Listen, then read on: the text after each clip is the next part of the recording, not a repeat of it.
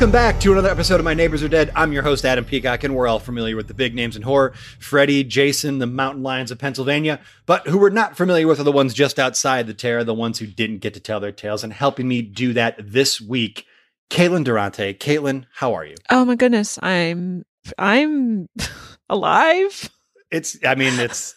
Yeah, you're doing great. So in that case, I'm great. I'm managing. I'm here, and I'm happy to be here. Well, I'm happy to have you here. I was happy. I felt bad. I was talking about Dave Matthews Band with you for probably a little too long before we started doing this, but we won't talk about Dave Matthews Band. We're going to talk about a horror movie that you have picked. It is the 2000 classic American Psycho. Caitlin, why American Psycho? Well, first of all, we should have, and rather than talking about Dave Matthews, we should have been talking about Huey Lewis in the News. We should have been talking about Phil Collins. We should have been talking about Whitney Houston. I legitimately love Phil Collins, Caitlin. It was Phil Collins' Butt Seriously was the first album I bought with my own money. Wow. Yeah. Amazing. Love him. He's great. Well, then you and Patrick Bateman have something in common. I know. Well, we'll talk about that. Yeah. But, why American Psycho? It's a movie that I enjoy. I say this tentatively because this is a movie that, it's weird to be like, yeah, I really like a movie about like a serial killer who, targets mostly, women and sex workers and people living in poverty, just like everything I'm against in the world. Of course. But I don't know. I like the way that the movie frames the character in a very like satirical way. And it's like this whole indictment of like 80s consumerism and capitalism and materialism, which has, bled into later decades, and just the whole satirical framing of it. I think it's a funny movie. I read the book as well. It's a funny book. It's I don't know how I feel about thinking these things, but I don't know. I think it's an effective satire. And just a pretty decent movie all around. I was talking to a buddy last night, actually, and I feel like this movie and the movie Boiler Room, I don't know if you remember Boiler Room. I haven't seen it. Giovanni Ribisi, watch it. It's great. Okay. But I feel like that movie and American Psycho were two films that I don't want to generalize. I'll just speak for what I know. Guys who look like me took the wrong message from it. So why do you think that is? Well, anytime there's satire, because satire is not explicit, it's usually pretty implicit. So you have to really kind of be paying attention and and sometimes satire is not super effective because it's not very clear. I would say see the movie Starship Troopers. Where it's great. Like, I guess that's a satire, but question mark, is it? Because how much is being done to communicate clearly that it is a satire? So there, you always run that risk with satire of just like, it's maybe not super clear that it's that's what's the intention of the movie, because on the other hand, because I went on a date with a man whose favorite character in like fiction and film was Patrick Bateman. Like, unironically, he was like, no, he's just so cool and he's like so handsome, and I really like his like he wears great clothes, and he's just like, and I'm just like, what? And so I obviously like ran away immediately. I was going to say, did it work out with this gentleman? Because if it did, I don't want to besmirch him. Well, we're divorced, but we did get married for a while. So okay, great. No, it was. I love that.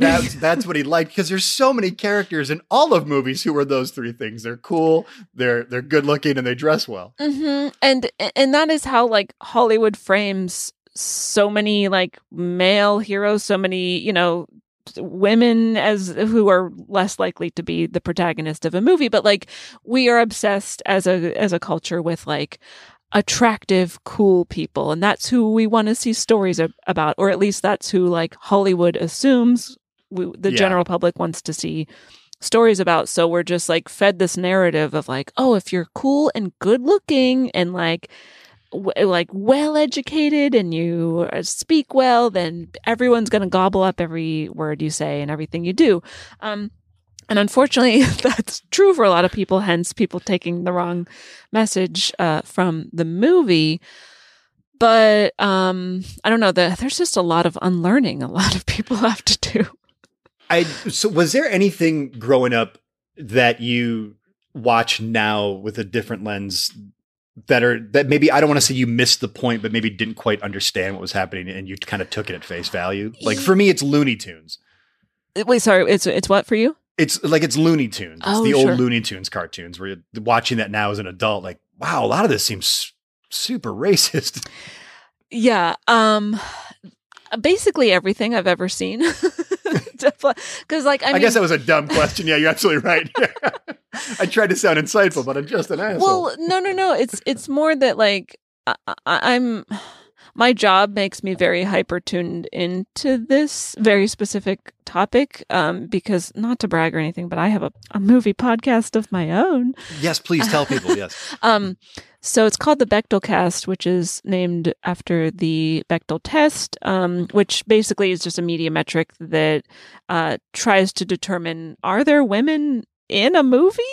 If so, do they interact at all? And if so, do they talk about what are the parameters, not parameters, but the correct, it's like, are there women in the movie? Do they spend X amount of time talking that isn't regarding a man? Yeah, there's different kind of variations of it. The kind of the most familiar and basic one is do two women, and sometimes there's the caveat that they have to be named characters whose like names we know.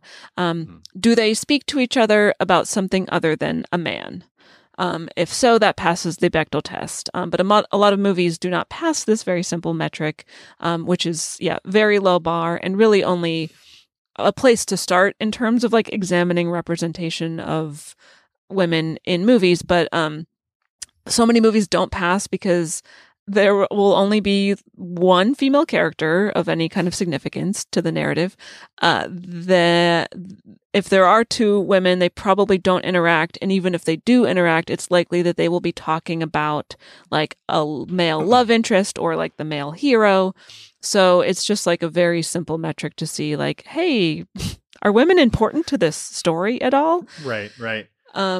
So that's what is like kind of the thing that we use as a basis for my podcast, but we take it like a million steps further and just examine, movies from just a feminist lens, examining things like kind of across the spectrum, across intersectionality, and figure out how well or poorly movies fare when looking at them through that lens. And it turns out every movie ever made is horrible. No. There's got to be one, right? There are a few that hold up from like that came out before like 2 years ago, but a lot of them, and that doesn't mean like you can't. We always like say this on my podcast, where like you can love whatever media you love. We just encourage people to consume media critically and be critical thinkers. Oh, this is going to ruin Dirty Dancing for me. That one holds up decently-ish. Well, it's been forever since I've seen it. I just heard the Patrick Swayze song the other day walking down the street. Ooh. You're Like the Wind. Is that what it is? Probably. It's on the soundtrack. Yeah. Great soundtrack. Oh, listen to it. Such a good one. So just for fun, where does American Psycho fall on the test? I don't think we did cover it on the podcast on a Patreon episode. I don't think it passes. Because women, or if they do, I honestly don't remember. And the fact that I don't remember means that it's like probably not a good sign that like not a ringing endorsement. Yeah. Right. Yeah. What I never read the book. So do you have a preference between the book or the movie? I feel silly having never read it, but I mean, think that they each have their own merits, although I'm like hesitant to say I like anything by Bret Easton Ellis because of his. Listeners can go and read up about all his problematic stuff, but Sure. but so I think I've definitely had way more exposure to the movie. The book is still like, it's way more graphic. It goes far more into the graphic violence than the movie does, which I think has a lot to do with the movie being directed and written by women. Whereas I think if not to make sweeping generalizations here, but because Please, we're all about it here. so many men have like poorly interpreted or misinterpreted different like books while making an adaptation of that book.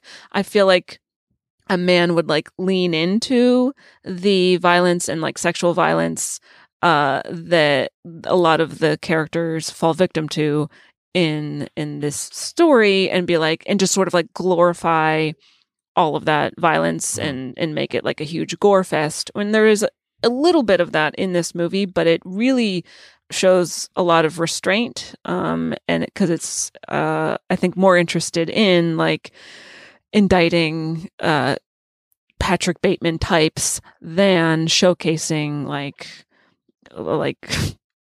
women cool? getting like raped and having Yeah. like their guts torn out and stuff like that.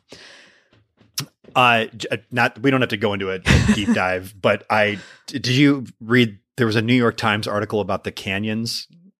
Do you remember that movie? No. It was Lindsay Lohan and the adult film star James Dean in like his breakthrough role, his breakthrough mainstream Hollywood role, and it was written by Bret Easton Ellis. And if you get a chance, I mean, if you for Schadenfreude's sake, if you want to watch just something completely fall apart or like watch people go through a living hell, read that article. It's fun. Okay. Apparently, that movie was a complete shit show to get together and get made. All right, I'll check it out. So this film, well, I don't know if you've seen this. I have not seen it. The 2002 sequel to this, American Psycho 2, All American Girl, starring Mila Kunis. It's a feminist masterpiece. No, Thank you. I've not seen it. I have not felt compelled to see the movie. When I was looking it up, I was going through the notes, and the director is Morgan Freeman. And for a hot second, I was like, get the fuck out of here. And then it's Morgan J. Freeman. So it's not. Yeah. Okay. Yeah, that makes more sense. Yeah, I haven't seen the sequel. What is it called? All American Girl? All American Girl. I guess I do find it interesting, but I feel like it's one of those sequels that just kind of like takes a property and just sort of misses the point. And they're like, well, what if serial killer but gender swapped and like, I mean, I haven't seen it, so I cannot pass any sort of judgment on it, but I feel like that's my hypothesis of what it is. You and I have probably been around movies long enough to know. And well, I don't know, sweeping generalizations. Caitlin, do you think Hollywood knows what it's doing? Usually not. Okay. I just, Usually not. I mean, for me, who am I? Because I'm the personification of that Gervais bit of what have you done on the telly lately? Nothing. So don't. So I have no room to talk at all. Yeah, I've never read the book. When was the first time you saw this movie? Do you remember the first time you saw American Psycho? Yeah, a friend of mine who was like really into horror movies introduced it to me, and again, this isn't like necessarily like straight horror, but she introduced it to me my freshman year of college. So I was like, it was 2004. To very specifically date and age myself, but yeah, I was probably starting my freshman year, but I think I'm 4 years older than you because I'm stupid. So I didn't do the things I was supposed to do when I was supposed to do them. But yeah, so I saw it a few years after it came out because this is a 2000 release, right? Mm-hmm. Yeah, 2000. Yeah.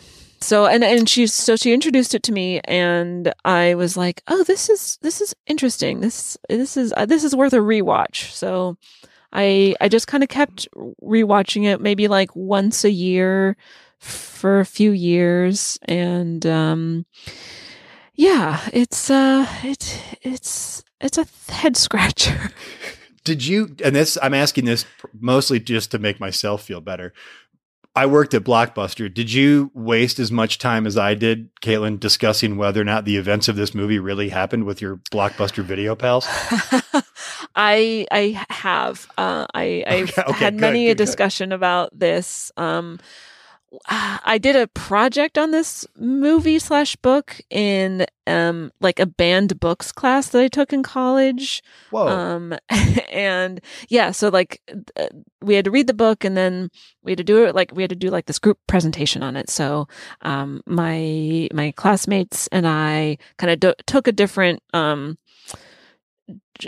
just like theoretical lens and applied it to the narrative, and because I was a film major, brag, I was like, well, I'll tackle like the movie adaptation of it. So, and I like gave this whole like, I don't know, spectacle. No. But I gave a presentation. Was it performative? Did you have to perform No, part of the movie? Oh, I killed a member of my class. That would have been great. No, Why is she putting on that clear plastic jacket? What? Is that a raincoat? Yes, it is. I sort of gave, because I don't remember if the book is more or less open to interpretation, or like about the same as the movie in terms of like, did the events of this movie actually happen, or are they all in his head? My theory is that he is a murderer. He did kill a lot of people, but he won't get caught for it, not only because he's like a privileged, rich, cishet white man, because it's like in this sort of microcosm that he exists within, everyone is always mistaking everyone for everyone else. So like no one really knows who Paul Allen is. Everyone always mistakes Patrick Bateman, like him, for someone else. Everyone thinks he's like Marcus Halberstram or whoever. So because everyone's always mistaking everyone for everyone else, it's hard to account for who has actually like gone missing and who has died, and like who. So I think he has killed all these people, but no one will ever really notice because everyone's just a carbon copy of everyone else, and it's just too hard to keep track of all of them. Yeah. So that's my brilliant theory that I posited during this presentation and also right now, just now. I took my degree is also in film, and I took a bunch of film classes. I never even got close to sounding that eloquent about any of my presentations at all. So I will no longer further embarrass myself by trying. Like, that was great. It was great. It's a really, really good. It's a good. I don't know, thesis. It's everything. It's all of that. It's really good. I think before I let you go, because unfortunately I would love to keep talking to you about this, but we do have a guest here that we have to get to. I understand. Where do you fall on Phil Collins? Yay? Nay? Honestly, I am not familiar enough with his body of work to make a fair judgment. I think what little I do know of him, he was the one who did some songs for the Tarzan soundtrack. Is that? He sure did. Yeah, he did. He did the Tarzan soundtrack. Yeah, he sure did. Cool. I feel like that is his work that I know the best, which is weird because I've only seen Tarzan like twice. Yeah, I think I'm ambivalent. I'd have to really more closely examine his work. Well, if you ever sit down with his catalog, either Genesis, post-Genesis, please come back and talk about it. I'd love it. Oh, I'd love to. I will say that I really enjoy Huey Lewis and the News. They're great. And their work on the Back to the Future soundtrack. I mean, well, now I want to know, is there a movie more synonymous with the musician or band than Back to the Future and Huey Lewis and the News? I think not. Maybe maybe John Williams and the Jaws theme? Yeah, but I would differentiate that because he's like a composer, like doing a score versus like a musician doing like a soundtrack song. So, well, I really hope you get a chance to unless you hate Phil Collins, and if you hate him, I'm sorry. I'm sure I'll like him just fine. Caitlin, thank you so much for coming by. We do have to take a break. When we come back, we're going to talk to a video store clerk that I will have a lot in common with, Cheryl Bobbins.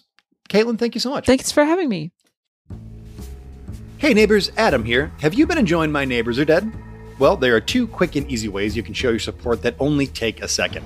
First, leave us a rating and review in your podcast player of choice. That can be anything from talking about a recent episode to suggesting a film for a future guest. And 2, make sure you're subscribed so you don't miss future episodes. It helps you, it helps us, and it helps new folks find the podcast. Thanks, and now back to the show.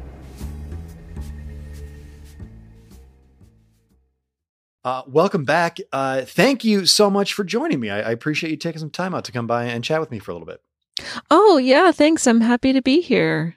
I am talking to an employee of Mike's Video, Cheryl Bobbins. How are you, Cheryl? Hi. Yeah, I'm pretty good. Yeah, I work at Mike's. It's, this pretty new video rental store. I don't know. Have you heard about these like VHS tapes? It's like a movie, but it's like you can you like put it into a VCR, and then you can like watch the movie on the TV. Yeah, I much like yourself, Cheryl, I worked at a video store, and I think the most appealing thing about these VHS tapes was that people were able to take these movies home and watch them in the comfort of their own home. So I think they're great. Yeah. And I love movies. I get to like take home whatever movies I want. My boss, Mike, he just like lets me. He's like, you get 2 movies a night, and you better believe that I'm as an employee, taking you get 2 advantage movies of that. That's amazing. Mm-hmm. I think when I worked there, we only got like 3 rentals a week. I love that you get 2 a night. Oh, wait, what's your video store? I worked at a place called Blockbuster Video, and then also at a mom and pop store called Real Video. Okay. Wow. All right. Blockbuster. I feel like I've heard of that. But it's 1987 for me right now. So I don't know if that's like on the up and up or something. Cheryl, I'm going to tell you, for a while, it's going to be huge, and then it's just going to go away. But if you can get in on the ground floor, it's going to be a wild ride. Okay. Cool. All right. I'll check it out. So what attracted you to a video store? Because I knew when I was a kid, it was sort of like a dream job to work there. Is that something that you felt when you were younger before you worked at Mike's, or is it just kind of a job you happened into? Well, I mean, I recently graduated from college. I went to NYU. I was an English major because, I'm not really sure. Like I couldn't get in the film program. I couldn't do it, but I really love movies, and I love watching movies, and I love making movies, and I want to be a filmmaker. So I just was like, okay, what job can I work at while I, save up money to make my first film, that like will just immerse me in movies, So I heard about this video rental store that was opening up on the Lower East Side, and I just was like, you know what, that's perfect. And then because I get these I get to take home movies, and I can just watch movies all the time, and it's gonna just help me become a better filmmaker. So yeah, that's really what drew me to it. Cheryl, I don't want to overstep, but you had mentioned that you have a film that you're eager to make. Would you mind sharing a little bit about that with us here today? Is there a title of the movie? What's it about, or what can we expect? Gosh. Well, I have a few ideas floating around. I'm really my favorite movie that came out a couple years ago is Back to the Future, and I love time travel. So I want to make like a time travel rom-com. I don't really know like what the story is beyond that just yet, but I'm trying to like write out a treatment and just like try to figure out exactly what the movie is going to be about. And then, this other movie that I really liked, I thought was really cool, that came out like 3 years ago or so, was The Terminator. Did you see that? I love The Terminator. It's so, it's so good. Mm-hmm. And I hope there's a sequel soon. But yeah, The Terminator is really cool. So I think I like sci-fi a lot. So I think I'd like to, just like make some kind of like killer robot sci-fi action movie. I don't know. I'm inspired by these great movies that are coming out. Cheryl, I don't even know if I should say this because I feel like maybe I'm screwing up some sort of space-time continuum here, but like much like Blockbuster, there is a sequel coming to Terminator and it's going to be even better than the first one. Oh my gosh. But don't tell anybody I told you that because who knows, we might have Well, yeah, I mean, I've like I said, I've seen Back to the Future. I know that the space-time continuum could unravel at any moment. So yeah, I'll keep this information to myself, but I'm so excited. Yeah, I don't want to like tell you something and then because of what I just did, we don't get penicillin. You know what I mean? Yeah, the butterfly effect. I wonder if that's ever going to be a movie. Buckle up. I don't want to ruin anything, but there might be a movie called The Butterfly Effect starring a super hunk in a couple of years. Okay. So you're in New York. You're the city that never sleeps. You're working at Mike's Video. Talk to me a little bit about what your clientele is like, because we had a certain client, we had a clientele at Blockbuster that, you get to know these people. So what is your clientele like at Mike's Video? Sure. Well, we have it's hugely diverse. It ranges from, families come in. We have a nice little family section. People are coming in. They're renting The Goonies. They're renting The Great Mouse Detective. They're renting all Milo and Otis. And then we have other people coming in, who are into horror movies, into sci-fi movies, into comedies. We do have an adult section too. So, you get some shadier people coming in. But it's really just a vast array of just anyone who enjoys movies. Well, that's the albatross of the mom and pop video store is that you have to resort to, I don't know, an erotica section to compete with these big name stores. Yeah. And, I don't want to shame anyone for what they're into. So, to each their own. I just would rather, they can just do anything they want, and I'll ring them up like I'd ring up anybody else renting a movie. And that's the great thing about working in a video store, Cheryl, is that there's no judgment at all. Like, I think there's a certain magic about working in a video store because there's so many stories on the shelves and you're getting so many stories of the people who come in to rent those movies. Mm-hmm. Exactly. One client I'm curious to kind of pick your brain about is New York. What do I want to say? The powerhouse success story. One Patrick Bateman. You were telling me a little bit about a Patrick Bateman who comes in and rents from Mike's Video. What's your story with Patrick? Okay, so Patrick he's one of my favorite customers. He comes in all the time. He always, every time he's about to rent a videotape, he goes on this tirade about how great this movie is. And he just it just wants to talk about all the merits of the movie. And I've learned a lot from him. He seems to be really knowledgeable about media, not just movies, music. He seems to just, he's so smart and he's really handsome. But I think he has a girlfriend. He just some of his movie choices are a little again, not to judge or anything, but they're just not what I would. He always rents Texas Chainsaw Massacre. Oh yeah. And it's just why don't you just buy it, Patrick. But he like comes in, he rents it like once a week. There is something kind of weird about it where like one time I noticed that there seemed to be like little flecks of what looked like blood on the case that he returned. I don't know what that's about. Well, I mean, you know, you're in New York in 1987. I can imagine that you must see all kinds of shocking things being either returned or dropped off at your doorstep, or people who maybe, you know, frequent your store. So I can't imagine what that's like. Oh, you have no idea how many people put the wrong VHS tape in the wrong case. People are mixing up. No one rewinds. Hello? How hard is it to rewind? That's what VCRs are for.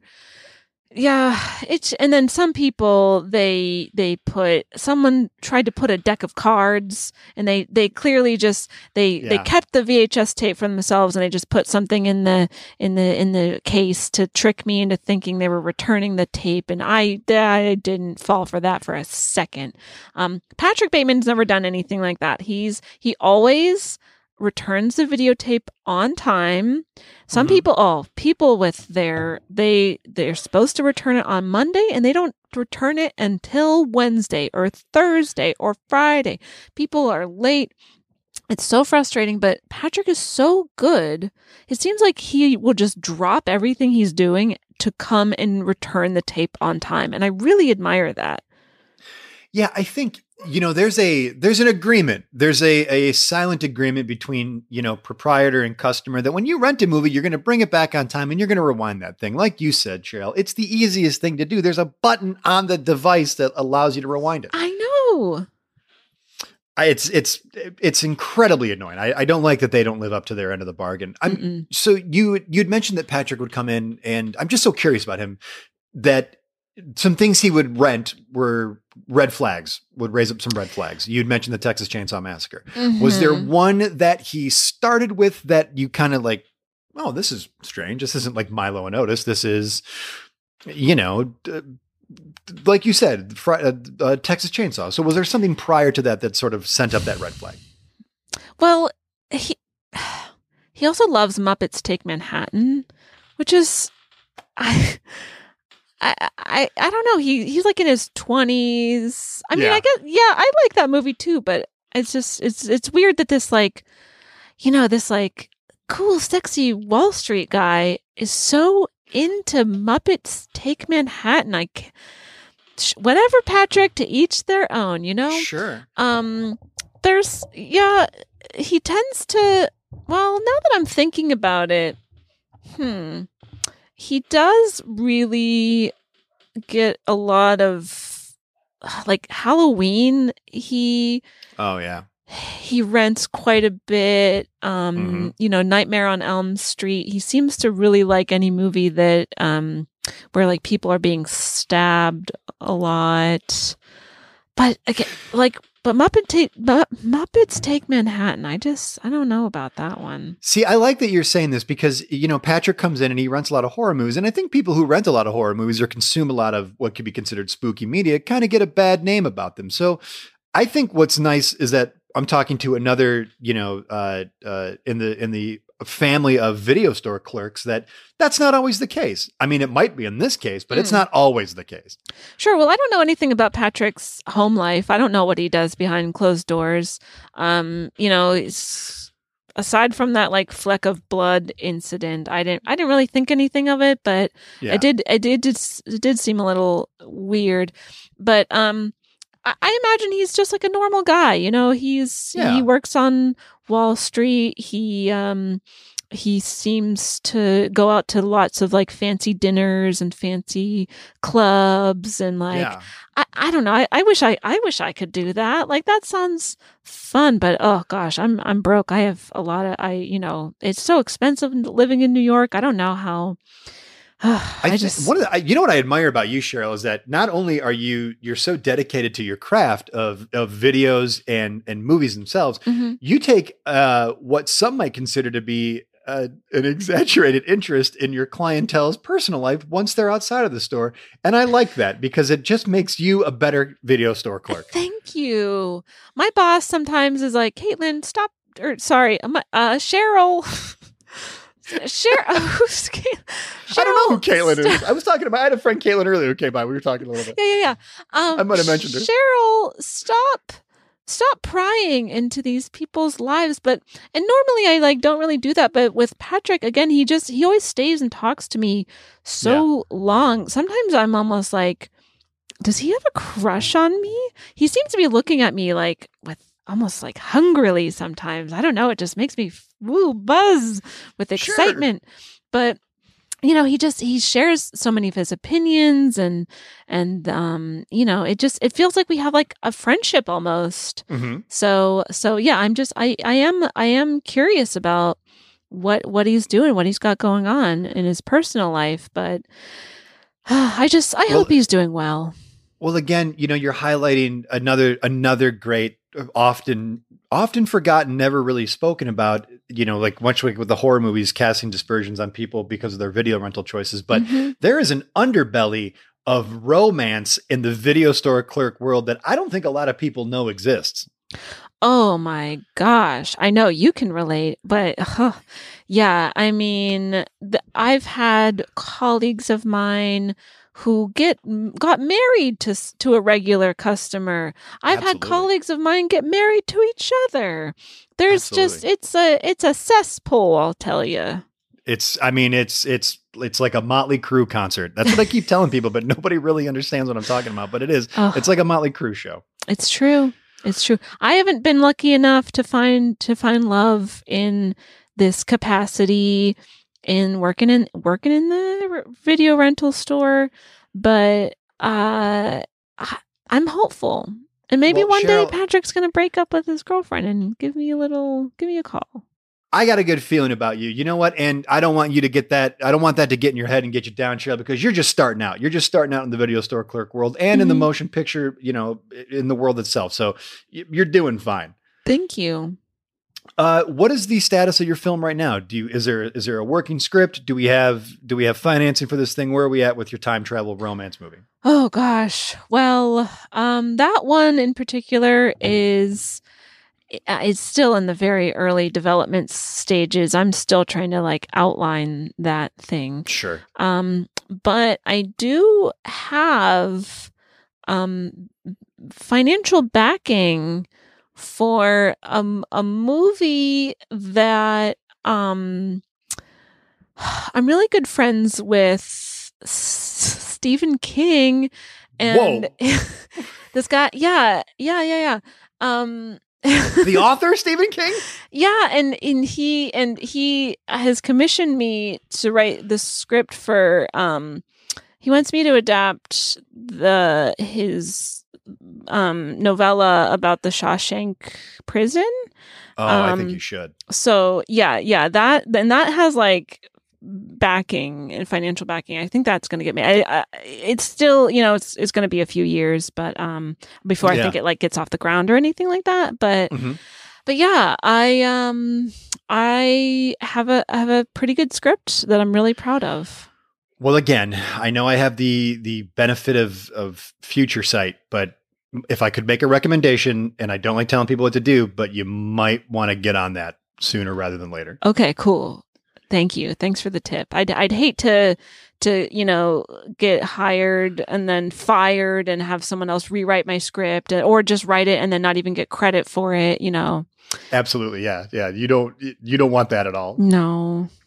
Well, Cheryl, it's been so nice talking to you. It's been so nice talking to another person who can understand the ins and outs of the video store clerk business. And I wish you nothing but the best with your films and with Patrick and with just everything. You're just a delight. Thank you so much. I've had such a great time being here.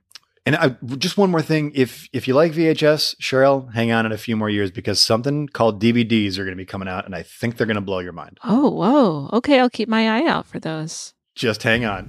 Cheryl Bobbins, thank you so much. Thank you. Thank you so much for listening to My Neighbors Are Dead. I've been your host, Adam Peacock. The show was produced by myself with Nate DeFort and edited by Nate DeFort. Original music was done by Jesse Case, along with Dane Halverson, and our original artwork was done by Mark Nishan. I would like to thank Caitlin Durante for coming by and talking of Phil Collins and VHS movies and introducing us to Cheryl Bobbins. You can catch Caitlin as the host of the Bechdel podcast, and also she does a weekly Instagram show called Movie Talk with Caitlin, so please check that out. If you like the show and you want to support us, please like and subscribe, and if you'd like to donate to the show, you can find us on patreon.com at My Neighbors Are Dead. Follow us on Instagram at My Neighbors Are Dead and on Twitter at My Dead Neighbors. Again, thank you so much for listening to the show, and we'll see you next week.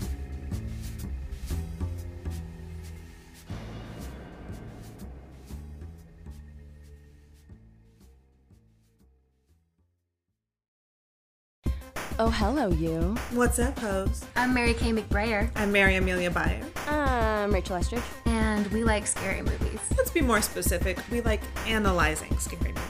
Okay, but let's be a little bit more specific. We like making fun of scary movies. Let's be even more specific. We have to make fun of scary movies so that we can sleep at night. We host a horror comedy podcast called Everything Trying to Kill You that rips all your fave horror movies a new one. And bonus, we'll tell you jokes from the perspectives of feminist ethnic minorities and queer women, which might be something you haven't considered before. Sure looks like Hollywood hasn't. So check out Everything Trying to Kill You. New episodes every other Friday on Campfire Media.